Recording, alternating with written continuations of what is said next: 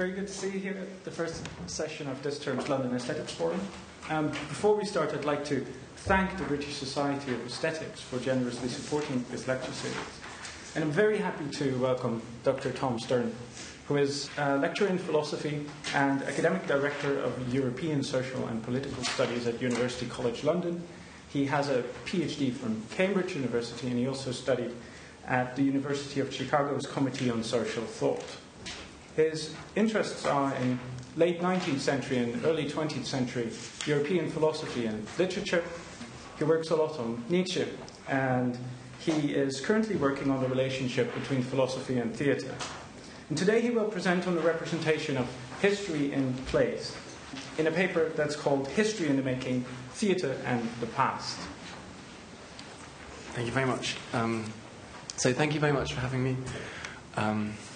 The introduction was a lesson in being careful about what you write on your website, which I will take note of and address in the future. So thank you for the introduction, and thank you for coming. This paper comes out of work I'm doing on philosophy and theatre. I'm writing a book about various interactions between philosophy and plays, and one of the chapters is going to be about history plays, and this paper comes out of some of the work that I did there. That's a bit of the background. Now, I want to begin with quite a sort of simple, and if not exactly everyday, then I hope you'll think not uncommon event at a history play, after a history play, where I want to imagine we go to the history play with a friend. The friend has the good fortune of not being well versed in aesthetics and philosophy, and we struggle to suppress our envy at that, but she doesn't. And at the end of the play, I'm going to say it's Julius Caesar, as I'll discuss in a moment. It doesn't really matter what it is, but I'm going to say it's Julius Caesar. At the end of the play, she asks whether it happened like that, whether she thinks it happened like that, whether we think it happens like that. I don't want to give her an answer. I don't think it's a mad question. I don't think she's fundamentally mistaken the nature of the performance. She didn't rush down onto the stage and yell at Caesar that he'd really better read that note. She knows what it was. It was a play. It was a history play. And she's asking about the relationship between the play and the events that the play in some sense depicts or refers to or corresponds to or is about. Philosophers have ruined all of those phrases in various different ways, but I trust it's clear what I mean. So, a couple of things about the question before I move on to some possible answers or possible strategies for answers. The first thing, as I've said, is it's a plausible question. There's nothing kind of crazy about it.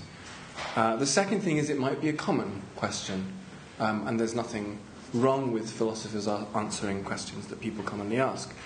The third thing is that it's a comparative question.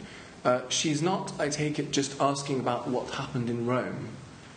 She's asking about the relationship, in some sense, between what we just saw, the play, the performance of the play, and what happened in Rome.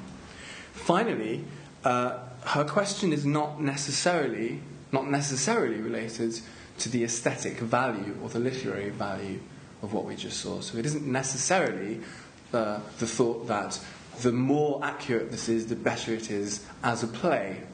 Now, it might be that the more accurate it is as a history, the better it is as a play. Some writers on this subject think that that's mad. I don't think that that's mad. It might be that your view of the play is that it will be more impressive as a literary work if it also, as it happens, is an accurate history.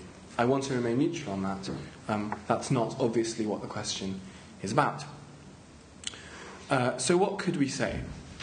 Well, one kind of thing we could say, of course, is yes. Or we could represent a set of views that I want to sort of put under the umbrella notion of yes. For topical reasons, I will refer to them as the Yes Campaign, though that will die away shortly, I'm sure. But anyway, for the moment, they are the Yes Campaign. And there are various ways you could take that view. So, look, one thing you can say is that history plays, like Julius Caesar, have often been thought to be valuable as educational tools. Now, just by way of an example, the supposedly The person who's known as the first modern director, someone called Georg II of Saxe-Meiningen. I don't know if probably most people haven't heard of Georg II, but anyway. The first modern director was also a student of archaeology, something very unmodern. And he used to put on Julius Caesar and other Roman plays by Shakespeare specifically as a way of teaching people about history. I take it, therefore, that he would say yes. He even did some more to the play to make it more historical, so the settings were made to look more like ancient Rome. There were sort of developments in archaeology that made that possible. And he corrected some of the mistakes, because Shakespeare made some changes. Well, I shouldn't say mistakes. He corrected some of the things that Shakespeare chooses to change based on the sources, notably where Caesar dies. Shakespeare has Caesar die in a place where he didn't actually die, and so Georg II switched it back. The trouble with this as an answer is I don't think it's quite what our imagined companion was asking. So to ask if it happened like that isn't the same thing as to ask, can I learn anything from that? I mean, presumably the answer is yes. There's all sorts of things you can learn from it. You can learn things about the play. You can also learn things about Rome, more generally. I mean, quite what those are will depend on you, and it will depend on the play. But I take it that there's basically nobody who thinks that you can't learn anything from the performance. So that's not quite what we're asking. There are also other more philosophical accounts which I would put under the umbrella of the Yes campaign. Lukács being one of the most famous ones, who describes history plays, including Shakespeare, as examples of basically expressing social collision. There are colliding social forces at work in history, socioeconomic forces primarily, and plays are able to express those through the characters and the conflicts that arise between the characters. That's obviously something which he traces back through Marx to Hegel. Agnes Heller has written a recent book which praises Shakespeare as a historian and praises Shakespeare as a philosopher of history. I assume, therefore, that she'd want to say yes as well. But for various reasons, I'm going to suggest that those aren't quite the approaches that I think we should take. In the case of Lukács, and he deserves more time than I can give him, but in the case of Lukács, clearly there's just a set of assumptions going on there that we can't take for granted anymore. Most of them Marxist, not all of them Marxist, about how plays work. But more specifically, for Lukács, those of you who know this will be familiar with it, but for those of you who aren't, the collisions that are expressed in a history play are just as much, perhaps if not more, about the time in which the play is written as they are about the time in which the play is performed. So what Shakespeare is doing writing Julius Caesar for Lukács is there are collisions in Rome, there are collisions in Shakespeare's own time. If those things, as it were, resonate with each other, then you get to write a play about them. But if they don't resonate, you can't write a play about them. That's part of his literary theory, and I'm not going to pursue that anymore. But anyway, for those reasons, I don't think it's quite right to answer the question in that way.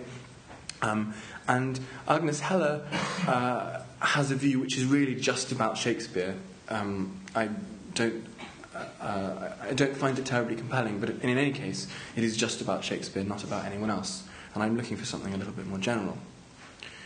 Now, of course, anyone in the Yes campaign is going to have to deal with obvious factual inaccuracies in the play. I've already said that Georg II deals with this by basically correcting them. Lukács deals with this by arguing that what's really at stake here is social conflict, and social conflict is a completely different kind of thing from factual inaccuracy. So it doesn't matter, for example, that Caesar dies in the wrong place, because the conflict between Brutus and Caesar is exhibited in the right kind of way.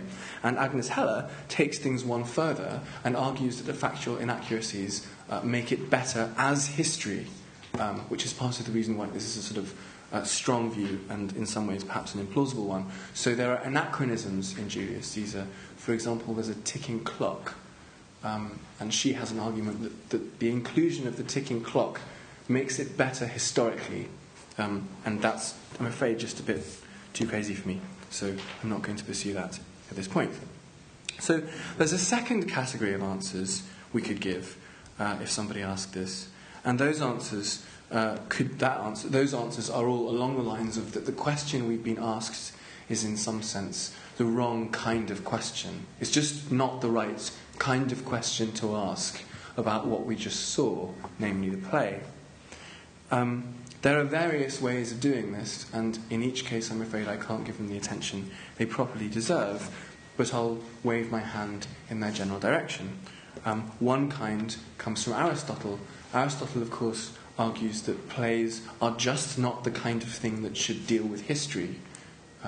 This is his argument about poetry more generally. You've got philosophy, philosophy deals in universals. You've got history, history deals in particulars.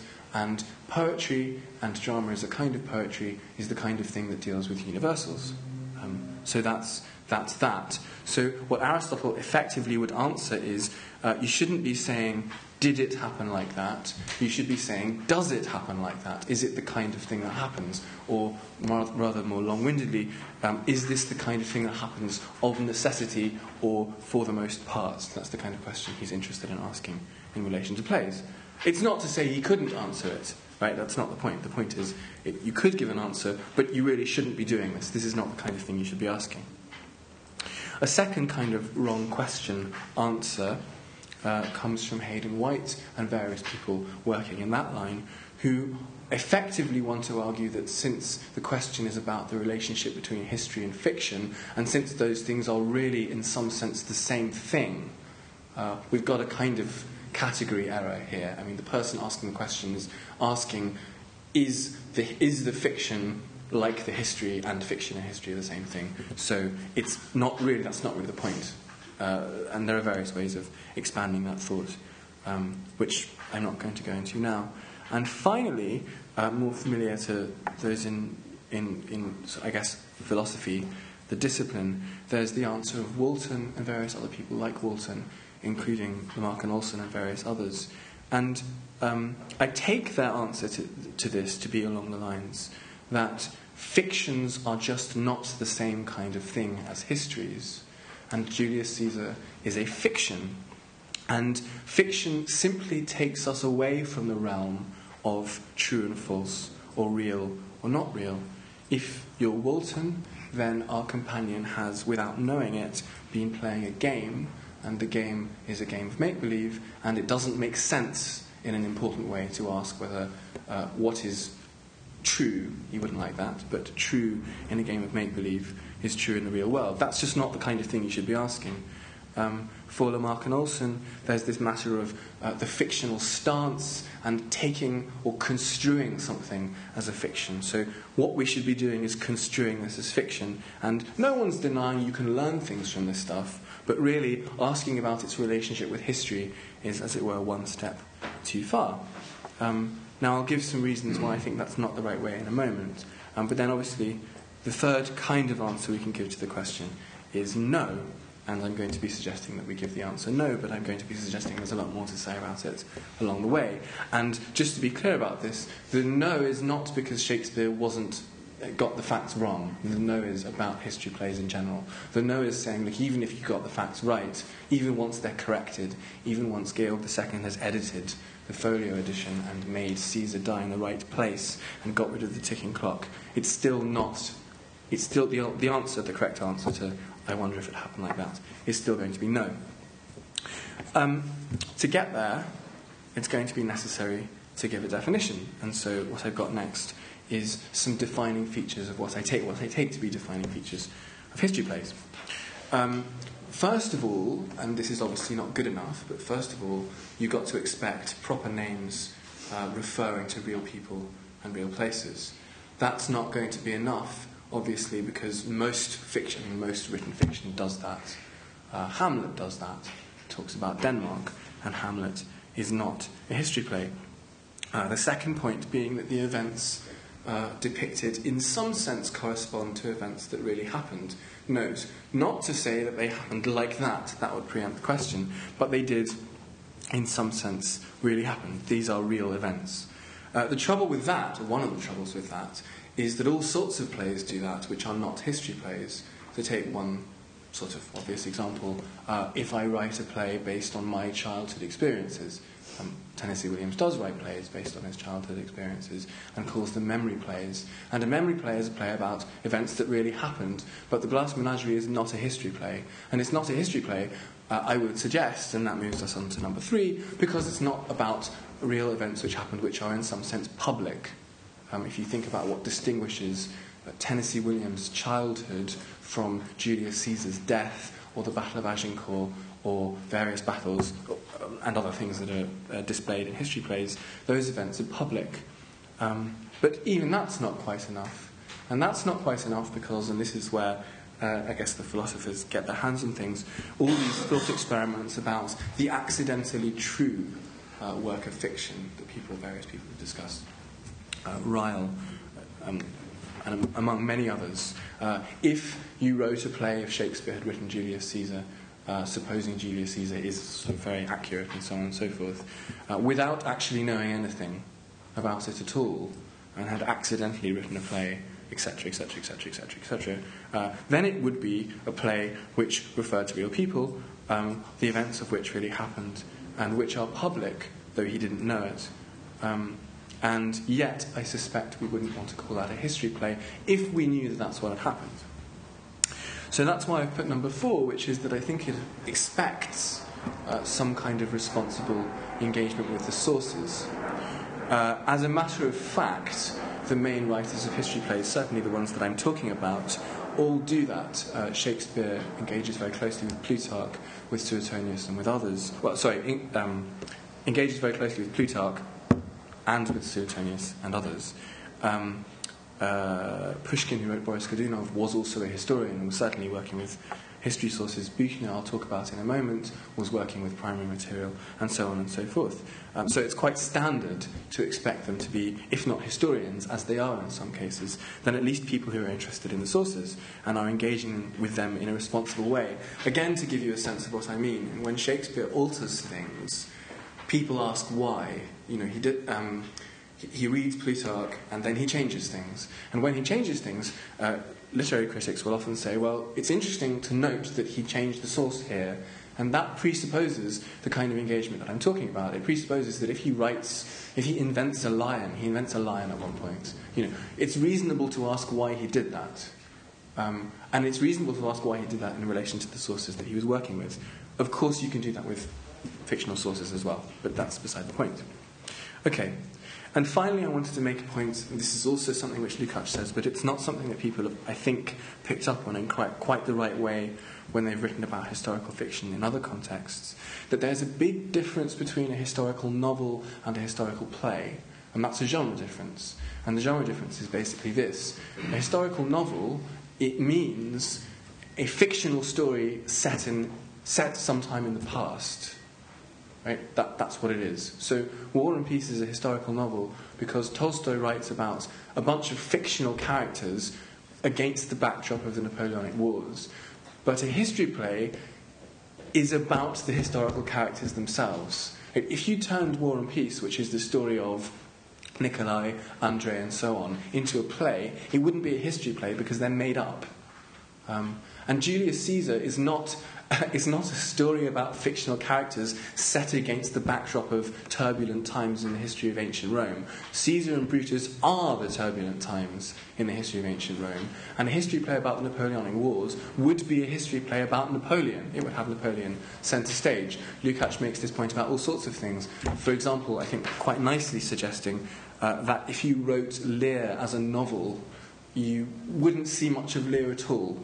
It would be a novel about Edgar, and then occasionally you would walk in and see the Mad King ranting in the background. You wouldn't have him as a central figure. That may not be true, but the point about genre is true, I take it. I mean, history plays are not just set in the past. They are the past, and that's true certainly, as I say, of all the examples that I want to use.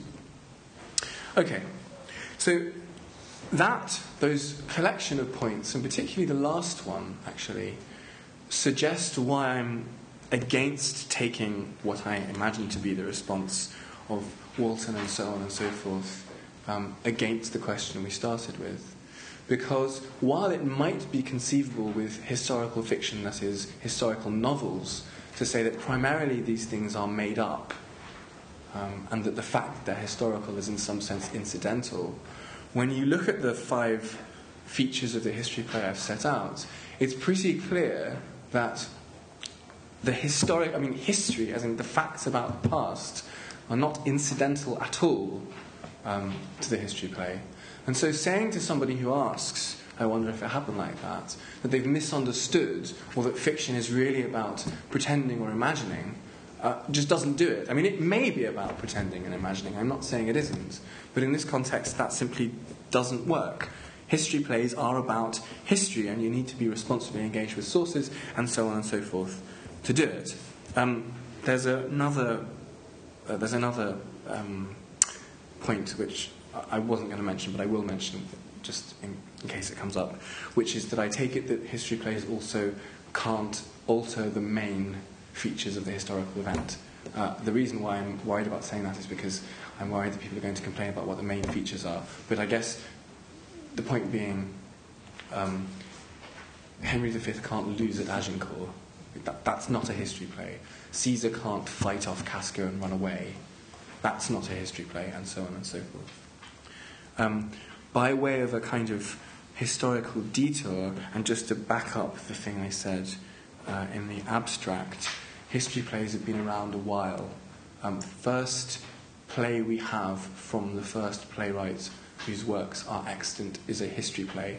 It's The Persians by Aeschylus. And it's not as if, and no one should say it is, that they wrote a lot of history plays. Actually, that's the only history play we have. But clearly there's something interesting about this. There's something about plays which lend themselves to putting bits of the past on stage.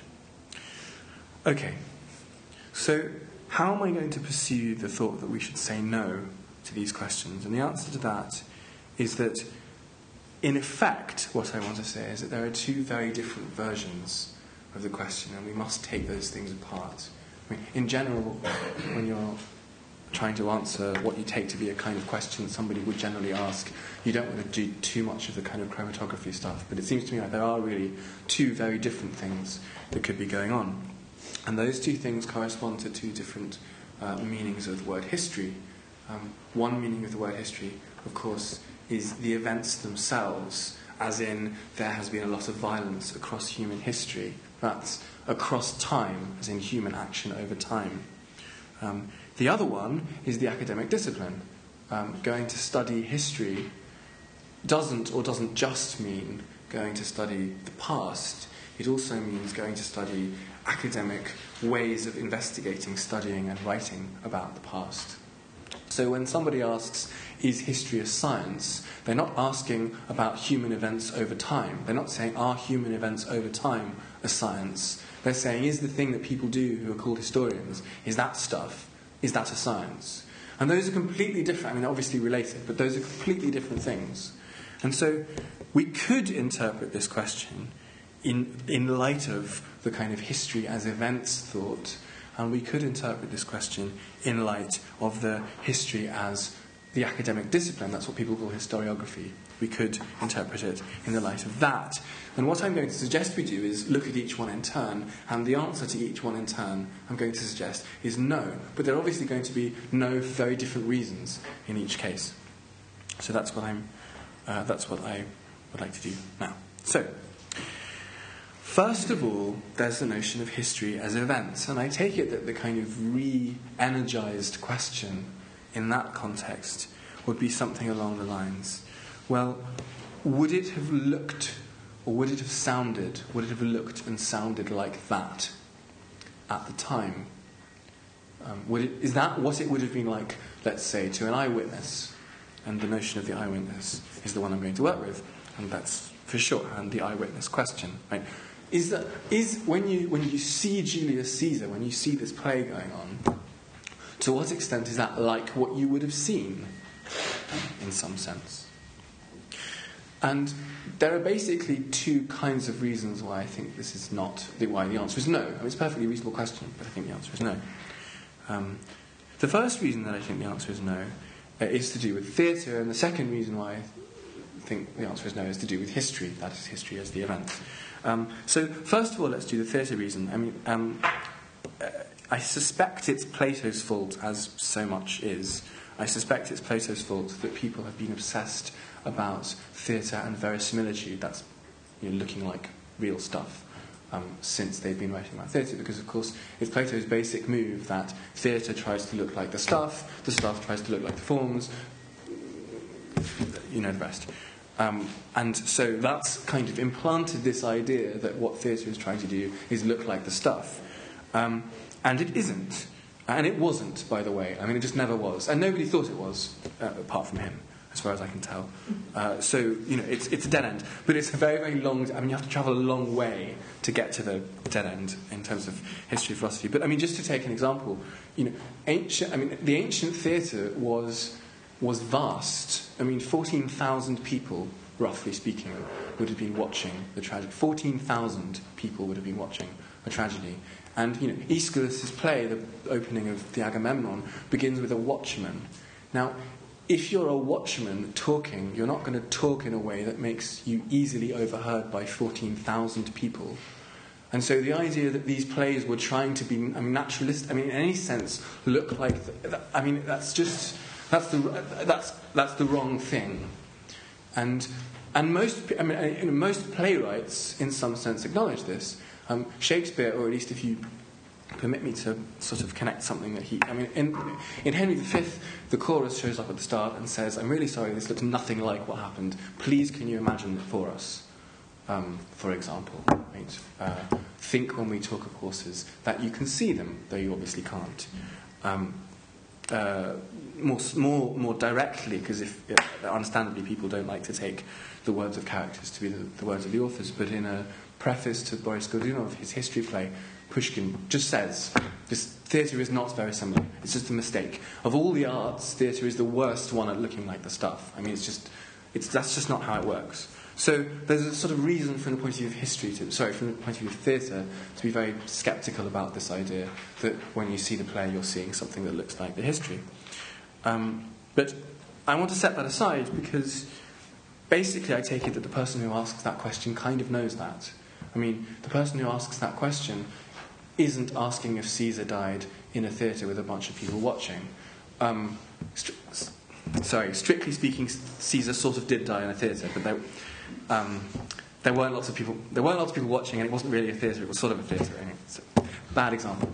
I take it back. Strictly speaking, you can just fill in the rest. Okay. It was a sort of it was a meeting room attached to a theatre complex, right? Which makes you wonder why Shakespeare moved it away from the theatre to the capital anyway, because surely him dying in a theatre is kind of a nice thought. But anyway, there we are. Okay, so the person who's asking us the question is not asking whether it looked... that's just not what they're asking if they're not mad. So I take it that what they're asking is something a bit weirder, a bit more the kind of thing that philosophers get upset about, but I take it's something like this. Look, I've watched this play, I've had to fill in some of the stuff with my imagination. That's how plays work. You don't need to be Walton to think that. You can be. You don't need to be. I've done some imagining. And I imagined some horses, just like Shakespeare told me to, or I imagined some extra stuff. That's what I did. And, if you take the stuff I imagined together with the stuff that happened, and you kind of put those together, and if you make that into a kind of something like how it was, and you compare that to the stuff, then was it like that? And there are going to be different ways of filling that out, and that's difficult. But anyway, there we are. I take it that's what they're asking. And here again I want to suggest, however we do that imagination stuff, it's philosophically peculiar. However we do it, the answer is no. It doesn't matter how we do the imagination stuff. And that's to do with how eyewitnesses and something about how history works. So let's just look at eyewitnesses a bit more closely. First of all, eyewitnesses are pretty stupid. That's not their fault. But if something major happens in front of you, you don't know what it is quite often. And if you do know what it is, you don't know why it is. And if you do know why it is, you're very, very unusual as an eyewitness. If I don't know... think about eyewitnesses to 9/11, for example. Contemporary actual people watching it happen. Now we know what was going on. But if you'd been watching it then, the first plane came in and people thought it was an accident. and the second one came in and they thought it wasn't an accident, but they had no idea who was doing it, and nobody had ever heard of the various people involved, and so on and so forth. Eyewitnesses are not particularly good at telling you about what happens. So that's the first thought. The second thought, of course, is that no one eyewitness could possibly have seen what you see when you see an average history play. I mean, when you watch Julius Caesar, you are, as it were, kind of guided through. Even if you think you're an eyewitness, you're being kind of escorted through the history and pointed to the various things. So there you are with one camp before the battle. There you are with another camp before the battle. There you are with the conspirators. There you are with Caesar. No one person. There's no one person, for example, who's on stage the whole time. There's no one eyewitness. So the idea that it would be a compilation of eyewitness accounts, in any case. And when you think about eyewitness accounts, of course, eyewitness accounts are not the same thing as seeing the stuff. Because eyewitnesses, when they write the accounts, go and find out what happened. And then they write about what they saw, knowing what happened. So if somebody writes now their eyewitness account of 9/11, it's going to be a completely different kind of thing unless they're very, very good at remembering exactly what they thought. And it's going to be a very, very different kind of thing from what the actual eyewitness stuff was. There's a final thing to say about this, which is to separate even the kind of best eyewitness, that is, even the eyewitness who knows what's going on, has seen everything, is really well informed about historical and current affairs. Even then, there's this suspicion that what they're giving you is going to be anything like what you get from the play. I mean, this is something that comes up when people write about history, and it's something that comes up when people write about fiction in rather different ways. But the basic point is this. The history play, like an account of a history, is essentially something which assumes a bunch of knowledge that comes afterwards.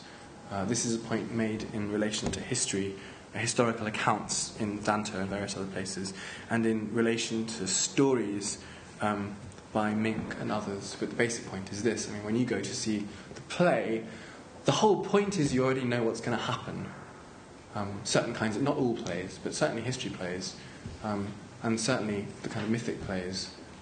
Oedipus, this is Mink, but Oedipus is alive and dead at the same time. I mean, you've got somebody where you know exactly what's coming. And knowing exactly what's coming puts you in a completely different kind of frame of mind, frame of reference, to what's going on from the person who's watching the stuff as it unfolds. So I take it that question is not quite dead, because somebody could say something like this. Well, look, what I've been doing is assuming that would it look like that means would it look like that to a contemporary eyewitness. And maybe that's not what our companion was asking. Maybe she was asking something different. Maybe she was asking, if I went back in time and watched it, is this how it would have been? And that deals with the issue of knowing what's coming, because if you magically were transported back in time, you would still know what was coming. And if you were magically transported back in time, you might be able to follow the events, and one could fill that out and magically take it around. You'd still need a bit of help, of course. First of all, just to kind of state the obvious, you might need someone to be there to translate for you, because you wouldn't necessarily understand what anyone was saying. You might need somebody to escort you to the various events as they happened. You might need somebody to point out who the people were. That's Caesar. There must have been more than one balding 50-year-old in Rome at the time, so that information wouldn't quite do. You might need somebody to tell you maybe a little bit about how procedures worked when you watched. So you might want to know what the festivities you were seeing were about, why it was that Caesar was getting his fake crown and how important that was, and all that stuff. And all I wish to say about that at this point is that, fine, that may be what our companion means, but the kind of person, a sort of super Virgil, somebody who can take you around and show you what's going on and translate and point and indicate and underline the significance and tell you, that person looks a lot like a historian, doesn't it, basically? I mean, that person looks like the kind of person who might write a book and say, here's my translations of some of the stuff that happened, here are the important parts, here's how Roman constitution works, here's who Caesar was, here's who Brutus was. Like, that's a historian. That's not being an eyewitness. And indeed, you do find people describing history in those terms. I'm not saying they're right, but you do find it by way of indication. Just want to point that out. So, for example, famously, this is what Hobbes says about Thucydides. Hobbes says the fantastic thing about Thucydides as a historian is he turns the auditor into a spectator. Auditor, of course, because his histories, as Hobbes they would have been read out loud. People didn't. To the best we know, people didn't read silently to themselves, particularly in the ancient world. So they would have been read out loud, and people would have listened. And so the idea is that people listening to Thucydides reading out loud are transformed into spectators. But obviously people who read Thucydides or have Thucydides read out loud to them are not turned into spectators in the sense that they're just shoved into the DeLorean and then the clock is set for 44 BC and they're not just dispatched, right? They're guided. Hobbes talks about Thucydides setting you into the streets. He setteth us into the streets, if you want to be. And I take it that what the setting is being the historian, right? It's telling you what's going on. It's explaining what's going on. And that, it seems to me, is a much better description of the kind of thing that a history play does than just plonking you in front of big events and letting you get on with it. Because, after all, you're introduced to all the characters, you're told the relevant details that you need to understand, the whole thing is put into a narrative of sorts, we don't need to say much more about what it is, and you're told about you're not just left to get on with it, you're educated about it in some sense through the course of the show. Silly example, or not a silly example, but just one example. Henry V opens with a couple of clergymen, but after the chorus, it opens with a couple of clergymen, and the clergymen talk about how wonderful Henry is and how he used to be this kind of wild, youthful figure, but now he's very learned and very scholarly. And then an ambassador from France shows up and acts as if Henry is this wild young thing, and we know he's not anymore, or at least we know the church thinks he's not anymore. And it's about telling us the context in which to understand the historical events, and so on and so forth. That seems like it's not exactly what historians do, as we'll see. It's a little bit like what historians do. So, that, I would suggest, should focus our attention on the second question. And the second question was something along these lines, relating to history as a discipline. Right? How does my understanding of this event compare to my understanding that I would get had I read a history book about it? I don't want to just, talk about what history book it would be. It could be all sorts of history books. But roughly speaking, the history play understanding as compared with the written. I say history book because historiography is typically written. One could then talk about documentaries and so on and so forth. But anyway, I'm going to say history book for the kind of conventional work of historiography.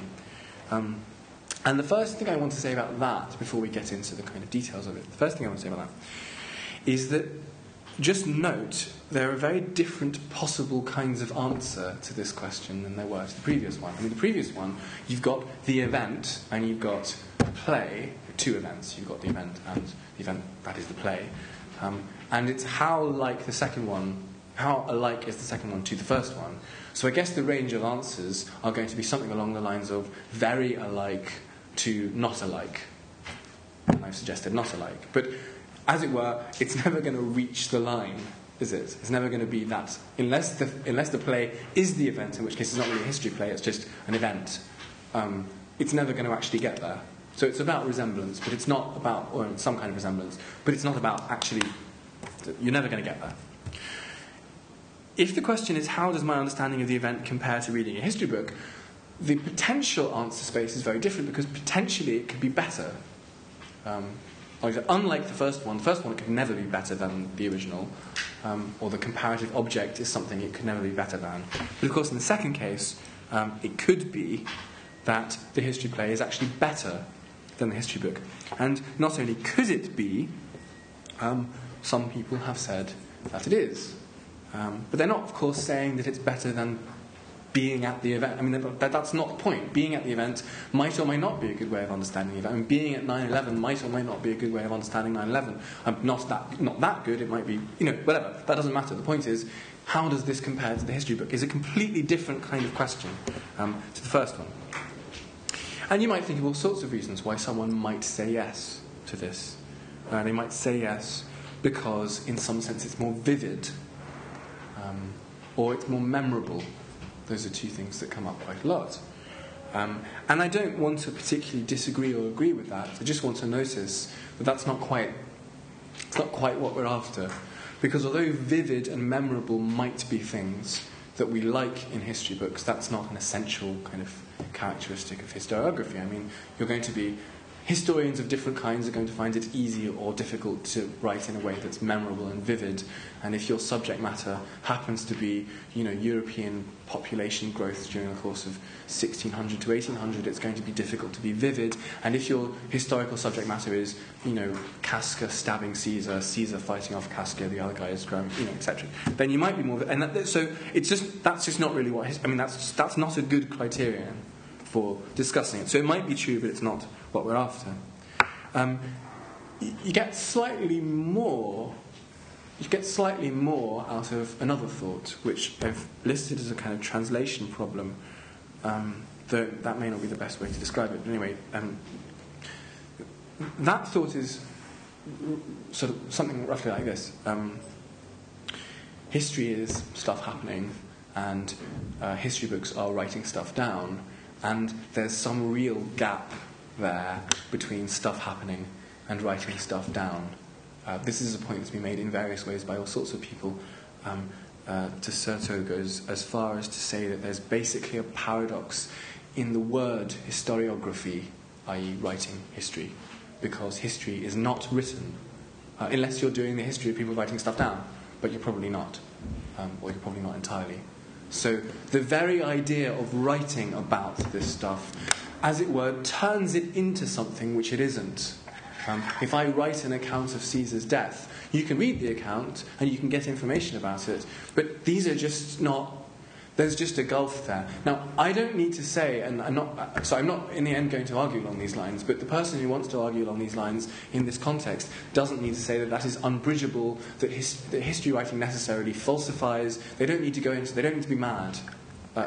In other words, they don't need to deny that there's any such thing as getting facts about history. They don't need to say that any account of Caesar's death is as valid as any other, because after all, it's an event and none of that.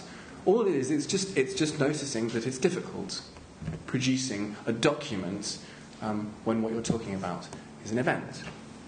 And of course, you might argue that in certain cases, a play can do that better than a book, because Caesar's death was an action of sorts, and a play about Caesar's death is an action, and therefore you don't find yourself confronted, in some sense, with that problem. But you don't have this gulf between what you're doing as the historian and what the event itself was.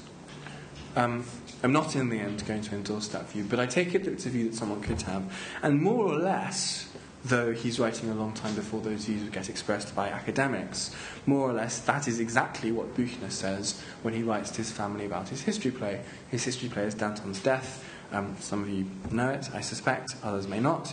But for those who don't, it's a history play about the French Revolution, and it's a history play which charts the last sort of important moments of the life of Danton, who's killed by Robespierre and various others.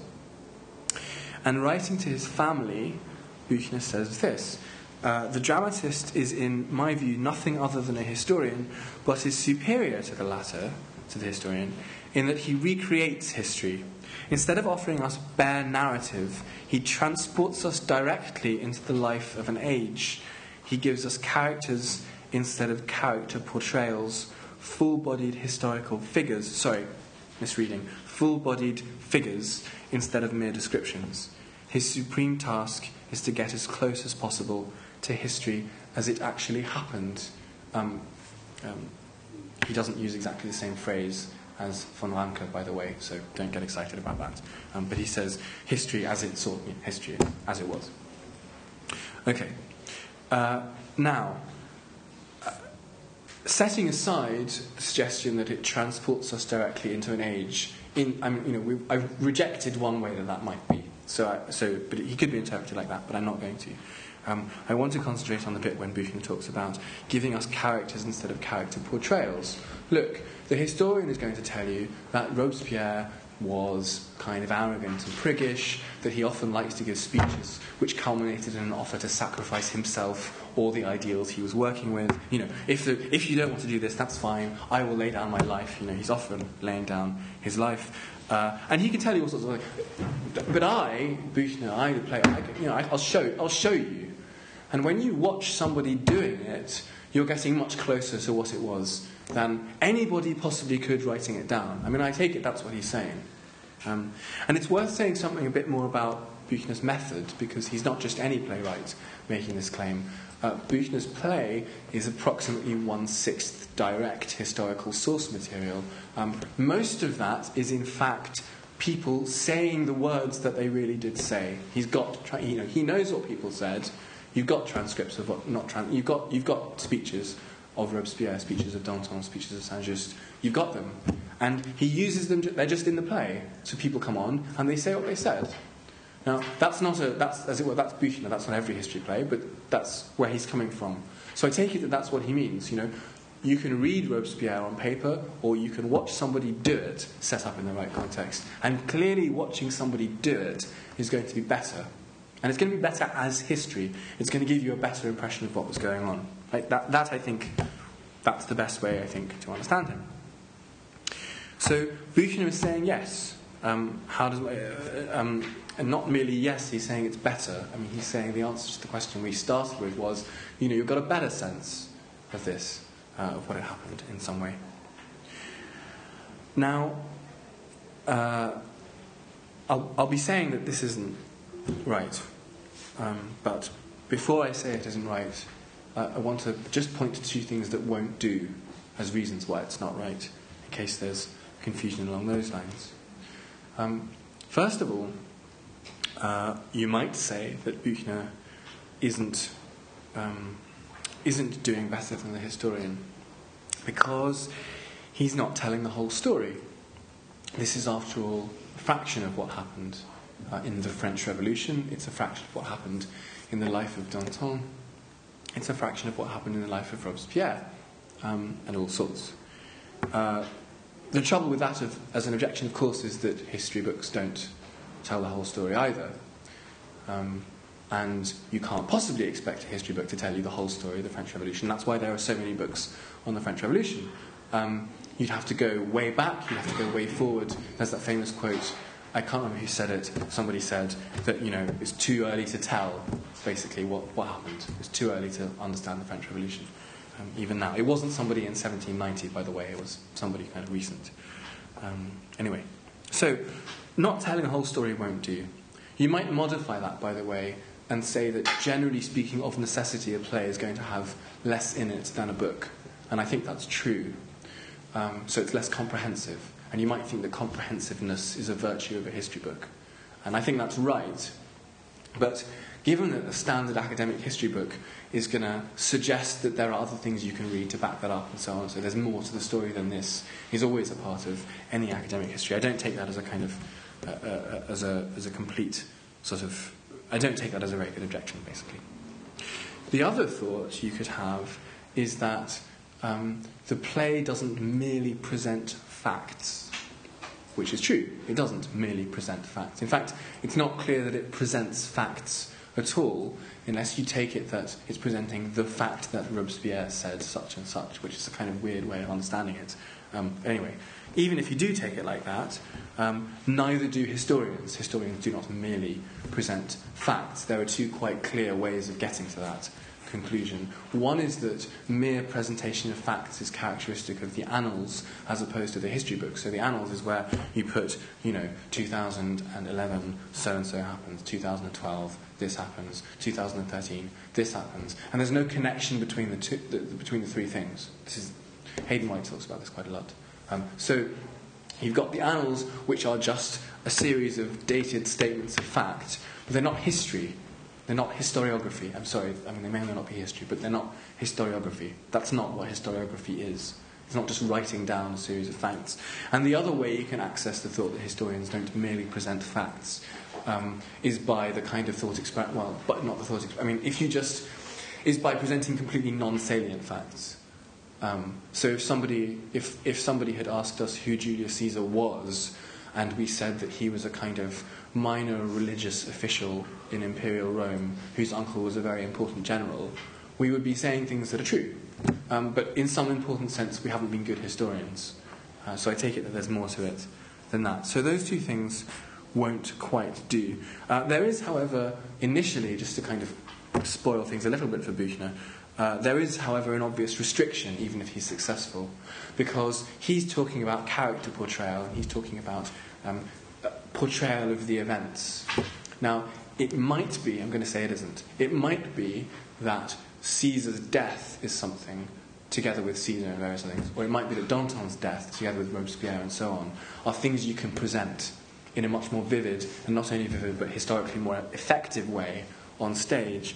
But of course, much of what historians do isn't dealing with character portrayal at all. Character portrayal may be a part of it. If I'm giving you a history of the Napoleonic Wars, it strikes me that the character of Napoleon is something inescapable. I mean, you can't tell the story of what's going on there unless you tell me. I mean, unless you say something about who Napoleon was and what he was like. That there isn't that period of history. One could say, I would say, that period of history doesn't exist without Napoleon. So you've got to say something. But you've got to say a bunch of other things too. And you might want to talk about population density, or you might want to talk about military technology, or you might want to talk about development over time of labour conditions. And all of those things are not things that, in any obvious way, plays can do better, and that's assuming they can do them at all, and they probably can't. So even if he's right, it's very restricted. It's very restricted to characters, and characters aren't all there is to history. Tolstoy is good on that as anyone else. So even with this restriction, though, there are a couple of reasons why this isn't going to do it for us. And I'll just go through those, and then basically that's come to an end for what I want to say at this point. So one kind of objection is that even if we take Buchner as the model, so not just a history play, but a Buchner-style history play, where you just have people saying the things that they said, dramatised in a historically accurate way, that still isn't what historians do either. It's not just, here's what people said, here's the context in which they said it, here's how they said it, look, there's a person doing it, that's much better. Because historians want to tell you about the sources, and sometimes they want to tell you about things that didn't happen, for example, but that people thought did happen. Sometimes they want to tell you about sources which aren't verbal. They might want to tell you about pottery remains. You can't just cut and paste pottery remains into a play. They also might want to tell you about myths. Louis XIV never said, "I am the state." But it's interesting that people said that he did. And there might be things to say about why people said that he did. Julius Caesar, well, there are all sorts of myths about Julius Caesar. Some of them possibly were true and some of them possibly weren't. Perhaps he was kidnapped by pirates, joked with them that he was going to crucify them, and then actually went and crucified them. But that might be a myth. If it's a myth, where does it come from, and what does it tell us about what people thought about him and so on? Now, that's just not available in the history play model, the thing which tells you about it. I mean, when I say not available at this point, I don't mean it's completely unthinkable that somebody could write a play such that these things happened. What I'm trying to say is something more general about the genre. That may be a problem, but that's what I'm trying to do. The second thing which even the kind of supreme Buchner example wouldn't give you is basically showing your working. Historians want to tell you how they know things and why they know things, and they want to tell you which bits are more certain than other bits. And that's something that in a performance you can't do unless you have somebody telling you. But if you have somebody telling you, it's beginning to sound like somebody reading out a history book. Like, nobody really knows what happened, but some people said this. That's just reading out a history book. Like, showing the action, the thing that Buchner said plays were particularly good at, is seeing what happened. Now, suppose, for example, as is the case, right, we know who stabbed Julius Caesar first. That was Casca. We don't know who stabbed him second. We don't know whether there was one person who stabbed him second or whether a bunch of people stabbed him second. The performance is going to have to make a decision on that. The writer isn't. The writer just says, well, Casca stabbed him, and then they all fell upon him with their knives, and maybe they fell upon him with their knives in such a way that they stabbed each other. Like, that's basically what Plutarch says. You can't do that on stage. Like, the very thing that gives it the stuff that Buchan is boasting about, namely filling out all the details to make it look real, fills out details we don't know about. We don't know exactly how Robespierre sounded, but if you've got to have somebody on stage doing Robespierre, they've got to make a choice. And precisely the thing that gives it the extra stuff is the stuff that historians can actually say, well, okay, no one really knows what happened here. What we do know is this. We think this happened because we've got these ideas, but then that's from this historian and he gets a bunch of other things wrong, so it probably isn't, correct to take that effect. None of that goes into the standard history play. That's if you did that in a play, it begins to look like something completely different.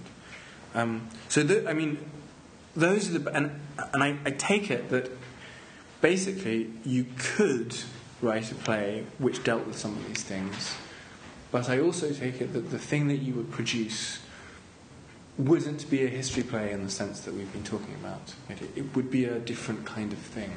It might be a good play. We have not been dealing with what makes and doesn't make a good play, but it wouldn't be a conventional history play. So looking back to the original question, the person asked us, well, I wonder if it happened like that. And as I say, looking to give a general answer to that, a kind of philosophically informed answer which treats the history play in general in relation to its event, what I'm suggesting is no. No in the sense that it's nothing like what looking at it would have been like, either as a person who was a contemporary watching or as an informed person going back. And no, it's not going to give you the same understanding that reading the history book would give you for the reasons that I just mentioned. And at that point, that's all I have to say. So thank you very much for listening, and I look forward to questions.